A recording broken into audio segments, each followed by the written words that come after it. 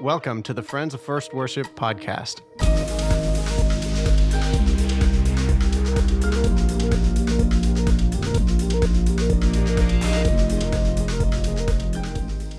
Well, we're continuing the conversation today on Friends of First Worship podcast with Mike Harland. Mike. Hello, Brother John. Good to see you again. Yep. Glad to be here. I want to say this as we continue this conversation of in for the long haul and how to create a consistency and a pacing, I think is maybe even the right word too, to continue on to the very end, strong and being faithful. So I appreciate your wisdom on this today. But I want to, before we jump into and continue that conversation, I want to mention two things that I appreciate about you. One, you have your podcast that is extremely wonderful. I enjoy it myself, the Worship Life podcast with Mike Harland. So, man, as a listener, you got to check that out. You've been doing that. There's over 100 and something 6 episodes. or 7 years, and we're kind of, as a matter of fact, it's worshiplife.com is the website where our blog lives and this podcast lives, and all the information about our events is there too.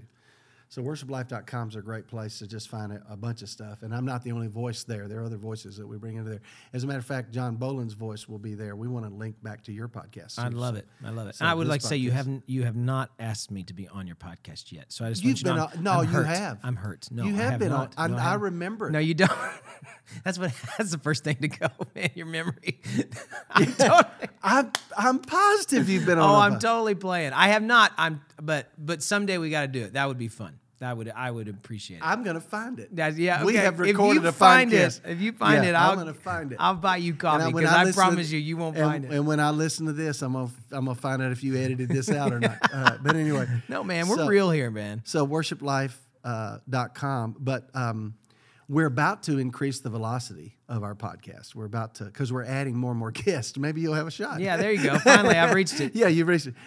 We haven't had many guests so far, but we're ramping up guests, and so I think we're gonna go sometime in the future to 2 a week, so that the first one will be me and Brian Brown, who co-host it, and then the second one will be a guest, maybe a John Boland. I don't know.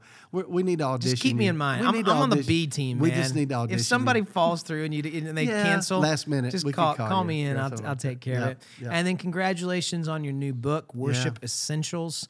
I love the tagline: "Growing a healthy worship ministry without starting a war." Yeah, and you actually think that's possible? Well, I do, and the reason is I've been a part of a few of those skirmishes through the years, and it just doesn't have to be. And the key to that is just finding values that transcend style, that you preach, model, pursue with all your heart. That book really grew out of my experiences with Dr. Rayner on his podcast, which is listened to by probably more pastors than any other single podcast. And he discovered through a few podcasts I did with him that pastors really wanted to talk about this. And so he's the one that encouraged me to do it. He said, man, we got to get some of this in a book and that will help pastors. And so, but I'm learning every day. Churches are using it. I'm hearing about worship teams going through the book together and all that stuff. So I'm really, really grateful. Well, I would just say it's extremely practical. So I appreciate that. That's all I got. It is like sitting down. Well, it's like sitting down and kind of just hearing your heart. It's like having coffee with you. So, man, I appreciate just even that tone throughout the book. And Thanks. It's really appreciate that. Congratulations for that.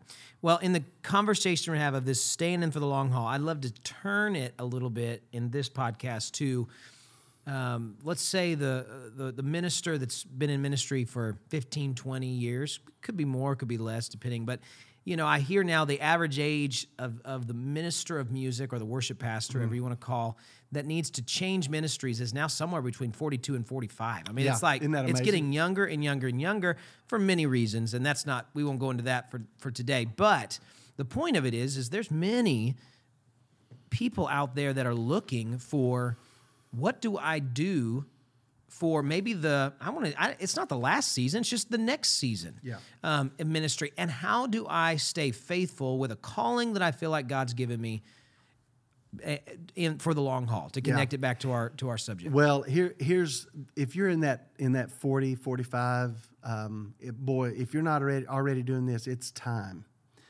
I'd even say, John, and you need to be doing this, and I think you are. I know you are. But you need to be looking for how much ministry you can give away. And who are the people around you that you can begin to, it's not that you're giving it away because you're not going to be involved in it, but who are you raising up to take bits and pieces and parts of this? And it's as practical as you may be a gifted singer, you're a great worship leader, and most Sundays, almost every Sunday, you are the person leading everything. What I'm talking about is this guy leads that song, and you step back and you're part of the vocal team. Or a Sunday when you're at the soundboard and somebody else leads the whole thing. Or the Sunday you're leading congregational music and the college kid that's coming right behind you is leading the choir that day. I think and this promotes longevity in ministry big time if you will be strategic in what parts of what you do every day that's not 100% dependent on you. And you're finding ways to give other people parts of what you lead. You're not acquiescing your leadership. You're still the leader. And you're giving direction. And it's not always, I'm not talking about, I won't lead choir anymore. I'm talking about a variety of ways to do this. And week to week, it can look different every week. But I think what happens in our young performance years when our flower is blooming, we sing it all, we lead it all, we do it all. If we walked out the door, everybody noticed we weren't there. Because we've believed the lie, probably, that we're the best and nobody can do it as well as we can, which it might be true in some ways. In a lot of ways, it is true. But how do you give things away? Well, the number one on that list is be ready to accept it being different than what you would do. You've got to accept that right off the bat. And you might even, number two, quickly have to be ready to accept that it won't be quite as good as it would be if you did it. And I've learned that if you think of it less as delegating, because sometimes if we use that term, it's more of a business term. It's like I'm giving something, I'm getting something off my plate. Right. But I see it as an investing in someone. Then all of a sudden, now you're multiplying yourself. That's what not you're doing. Just getting stuff off your plate. I love the word investing, and the picture. What you just said really helps this even be clear. I am not talking about getting things off your plate. This is on your plate. Yeah. It doesn't leave your plate. You still have a responsibility. You're the under shepherd in the music area of that church. You can't get it off your plate. And if that's what you're doing, that's not investing. That's just being lazy, probably. Or you're beginning to coast maybe, and that's not a healthy thing either. And that, by the way, wouldn't promote longevity at all. If you start coasting and it's all about getting it off of you, then that may actually have the other effect. But if you can learn how to invest with opportunity and development of other people around you and share ministry, that's a word I like to use, share it. It will promote longevity in your ministry. But the reason is you become then an investor, like to use your word you just did, and a necessary part of the future. See, when you're giving it away, you become part of the future. You become dispensable when you're no longer part of the future. Yeah, and to continue that, I think that's where a lot of men and women find themselves in that place when they go, man, now it's the same thing as an actual monetary investment. There's going to come a day when you're going to see, did I invest or did I not? And that day really comes to the minister in a way of when you look around one day and there's nobody left but you, and you built it on your personality, you've built it only on your gifts. And your performance skill. And your performance. And what is it that you do, and who is it around you? And by the way, oh man, I get chill bumps when I think about this. If you become known, if you'll practice this, you'll have people come out of the woodwork to be part of what you're doing because they know you'll invest in them. But if you're the Lone Ranger and it's your show, you won't have any talent around you because you don't know what to do with it. But if you learn how to share, I'm telling you, if you'll learn how to share your ministry, God will send them by the dozen to be developed by you. And what a healthy thing to do. And it promotes longevity. That guy that's 60 years old, you know why the church can't afford for him to retire?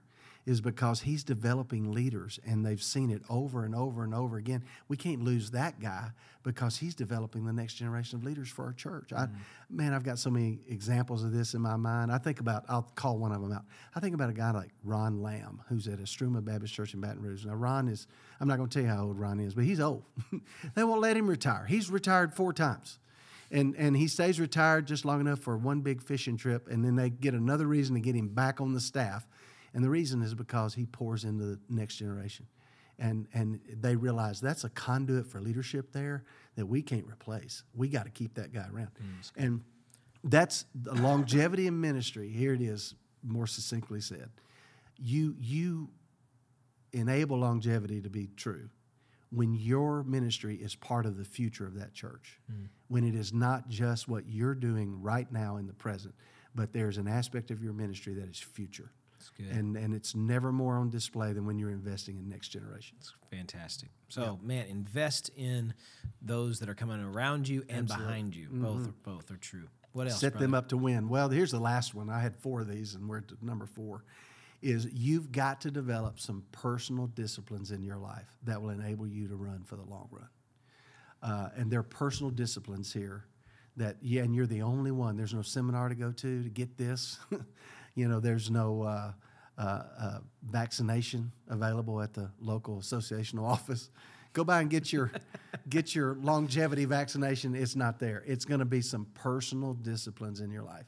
And those disciplines, none of them are shocking to hear us be reminded of. But there's a discipline and a rhythm in your life around Bible study, around prayer, around personal worship, around healthy relationships and interconnectivity with other disciples, around sharing your faith, around stewardship, around discipline. Don Whitney's book, Spiritual Disciplines, is you just take each chapter of that book and just read each chapter, or Oswald Sanders' book, Spiritual Leadership. You've got to develop some personal disciplines in your life where you are pouring into your life, where you have a discipline of listening. And by the way, there are layers to this even. You've got spiritual disciplines. If you're going to be a long-haul music guy, there's some musical disciplines you got to have in your life. Right. Think about your instrument right now, whether it's a vocal instrument or piano or guitar or whatever instrument that's been in your hands, and ask yourself this question. Am I better on that instrument today than I was 5 years ago? Am I better on that? Be honest. I know, and be honest with that. Yeah. Am I better than I was 5 weeks ago? Boy, that's convicting even for me when I say it. Bet. So some personal disciplines spiritually, personal disciplines around your skill that you're just always learning. Here's a weakness for me that I have to work at to overcome. I overcome it to a degree, but I have to work at this. Personal disciplines around technology. Right. Staying up to speed, because technology is such a part of what churches are doing in worship as we stream our services and as we're doing more complex things musically that require different kinds of things. And I know guys that just draw a line in the sand and says, I'm not ever going to learn that. I don't care anything about that. We're not going to do stems. We're not going to do in-ear, and draw a line and say, I'm not saying every church ought to do everything technologically. It's one thing for your church to say, we don't need to do that, we're not going to. It's another thing entirely for the leader to say, I'm not going to do that because I don't want to learn how. That's right. That guy that says, I can't do modern or, more of a current worship style because I don't really know how to lead a rhythm section. Learn how. There's many opportunities. Yeah. And you try to do that even at your conferences. Worship really Life, try. Worship Life event at Riverside, which will be there in a few weeks, and you'll be there. And then Worship Life in Gatlinburg, you'll be there. Your team will be there. Those what those events are all about, and not just those two big ones, but every day. That's what Lifeway Worship exists to do, is to help churches. I had a guy that I'm glad I thought of this. I had a guy that called me about 2 weeks ago. He reached out to me on Facebook, which I don't ever recommend people do because I don't look at Facebook all the time, and you might be there 3 weeks and think, Mike Harland doesn't care about me. He said all that personal stuff. He doesn't believe all that. I reached out to him. He hadn't answered my message. Well, I don't work on Facebook, so people can write me or call me. I'm easy to find, and I want to be easy to find. But this guy reached out to me and said, hey, write me at the office. He did. We set up a phone appointment. I had an hour-long conversation. And I want to tell you about this guy. I think he's like 68 or 70 years old. He was a minister of music years ago. He as a lay person, he had never led it vocationally, but he had been involved. He's a singer. He had a professional career as I think an insurance agent, something like that. And 5 years ago, retired from that and just started attending a new church. Well, that church lost their minister of music, couldn't find one, couldn't afford to do a search and all that stuff, and he just kind of stepped into it.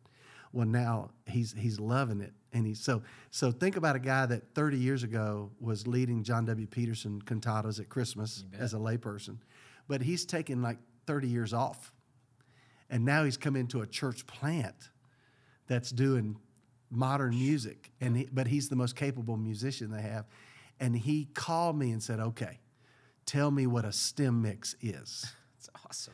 Tell me. Truly, I go bravo. Oh, I I'm know. like, it's awesome. Or tell me, because my guys in my band are telling me, all right, so tell me about your band. What we're doing. And he starts throwing out terms and stuff, and he's not resisting anything. He's ramping up to lead this church as a 68-year-old.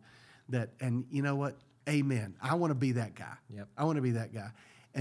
But I'm telling you, John, I've heard guys say, man, I'm not going to do all that stuff. And if you keep drilling down, it's not because they don't like the songs, don't see the value in the songs. It's because they can't do it and they're unwilling to learn how. That's right. And I'm telling you. And to put themselves in a vulnerable position to actually show, you know what, this is not a strength of mine. Yeah. And to maybe look absolutely dumb in that moment, and try to but actually it's the exact opposite. When you bring down and say, I'm going to learn, I'm going to keep growing, I'm going to take this thing and I want it to be a strength of mine, I'm going to turn a weakness into strength. People see that and they flock to that. Yeah. All right, so your church, maybe you've got some instrumentalists sitting around your church and they used to have an orchestra but haven't had one since you've been there because you didn't know what to do with an orchestra. And you got some trumpet players sitting out there. Why not learn how? And it's not rocket science. I mean, I hate to bust our little bubble here. In some respects, the ministry of music's like the little man in Wizard of Oz. We're behind the curtain, and it's really simpler than people think it is. It can be. That's awesome. I've never heard those two things brought together. We're the Wizard of Oz. That makes so much sense. It's not rocket science. And it has smoke and everything. Exactly.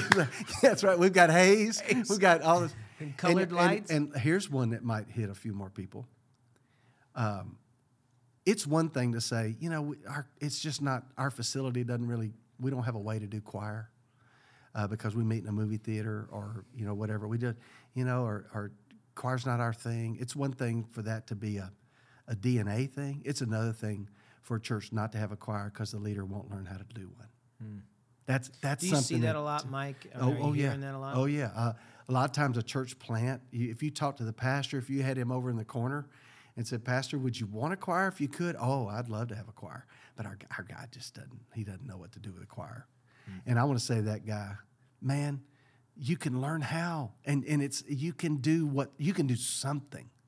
And so I'm saying that the personal disciplines part of this part of the journey is the spiritual personal disciplines you've got to put in place, understanding and accepting the fact that you're going to ebb and flow. You're going to have seasons where it's clicking. You're going to have seasons where it's not. But you've always got to come back to that place of aspiring to have some personal disciplines in your life around Bible study and prayer and personal worship and stewardship and witnessing and all those things. And then personal disciplines around the development of your craft and your skill set. And you're always learning, and you're always, not just musically, but leadership-wise and organizationally and all those ways. I want to learn. I want to continue to grow and develop. And you know what? If you're in a situation where you don't have to learn anything new to do what you're doing, that may be one sign you need to go somewhere else. Right there, the fact that you're not too comfortable. Yeah, you're not even challenged anymore, because we were built to climb. I heard somebody say it that way. I'm still quoting this person. Good. We were built to climb, and if we're not climbing, then we're descending, and we're actually signaling the end. When we stop climbing, is when we stop moving into the future. Wow. And maybe it is time for us to do something else. But as long as you're there and in that spot, man, model that for the people that you lead and the people that watch your ministry. You're a climber. You're always learning. You're always developing. You're getting better at it. You're learning skills. You don't have to like everything. You don't have to like everything. How silly is that? I don't like every dress my wife wears, but she doesn't know that. Anyway, maybe edit that part out. Wow, it just got real. Yeah, maybe edit that part out. Yeah, I'm just saying that if you wanted to be in the long haul, develop some personal disciplines around your own development, spiritually and otherwise. Good. So just to recap, our cue, man. Relationship quotient. Man, be a good teammate. Number Be two. a great teammate. Be a disciple maker. Yeah. Right? Yeah. Just build people around you, man. Lift them up. Not a delegation, but an investment in people. And then the disciplines, personal disciplines in your life. So good, Mike. I love to ask this last question. I'm putting you on the spot here, okay? Of all my guests. Give us a tool or a resource that you're loving in your life or ministry right now. Could be anything. Could be an app. Could be.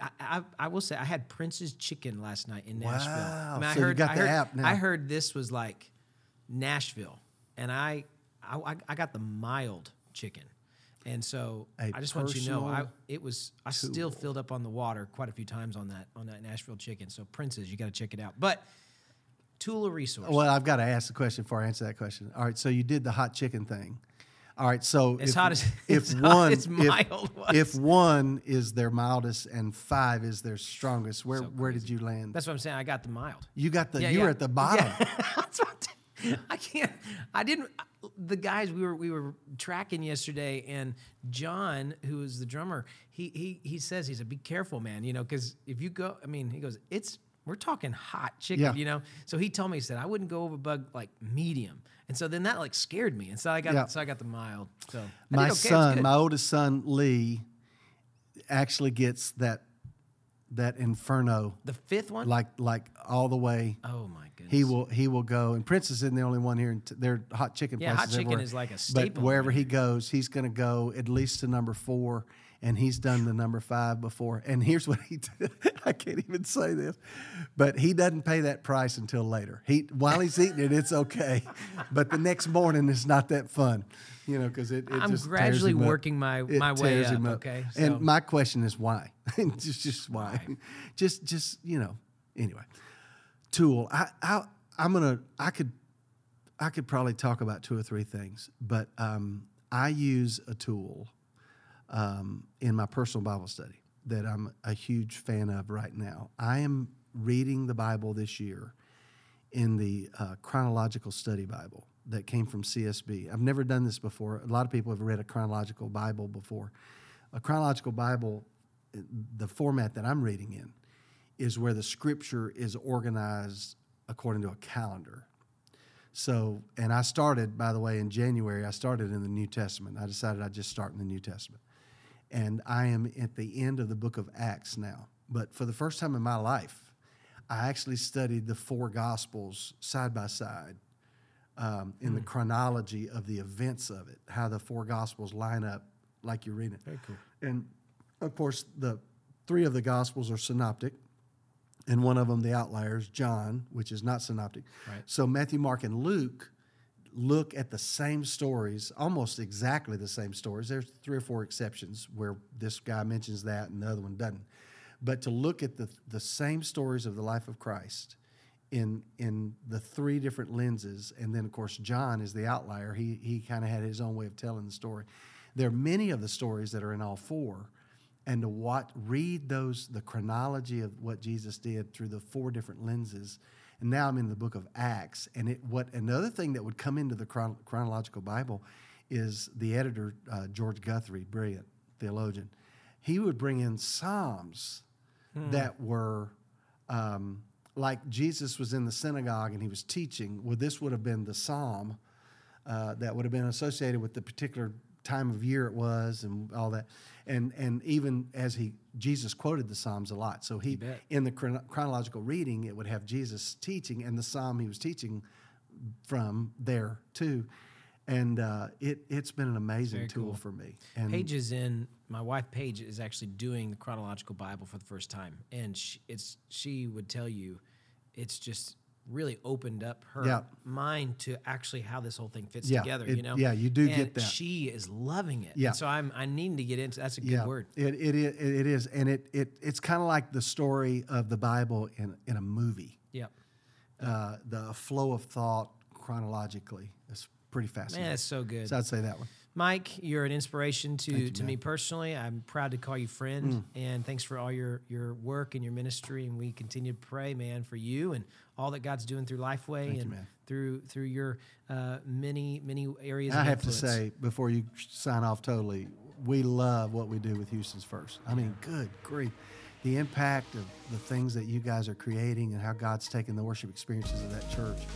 And it is a privilege for Lifeway to come alongside what you guys are doing every week at Houston's First and give that legs and opportunity for churches all over to be blessed and to use those same resources. And we hear it over and over and over again, how the Houston's First resources are connecting with churches everywhere. Thank you. Thanks for joining us today on the Friends of First Worship podcast. If you're new to us, we invite you to take a minute to subscribe. If you enjoyed today's episode and felt like the content was useful to you, feel free to share it on your social media platforms. Lastly, don't forget to check us out on Facebook or online at firstworship.com. And if you have any questions for our teams, feel free to submit those to questions@firstworship.com. See you next time on the Friends of First Worship podcast.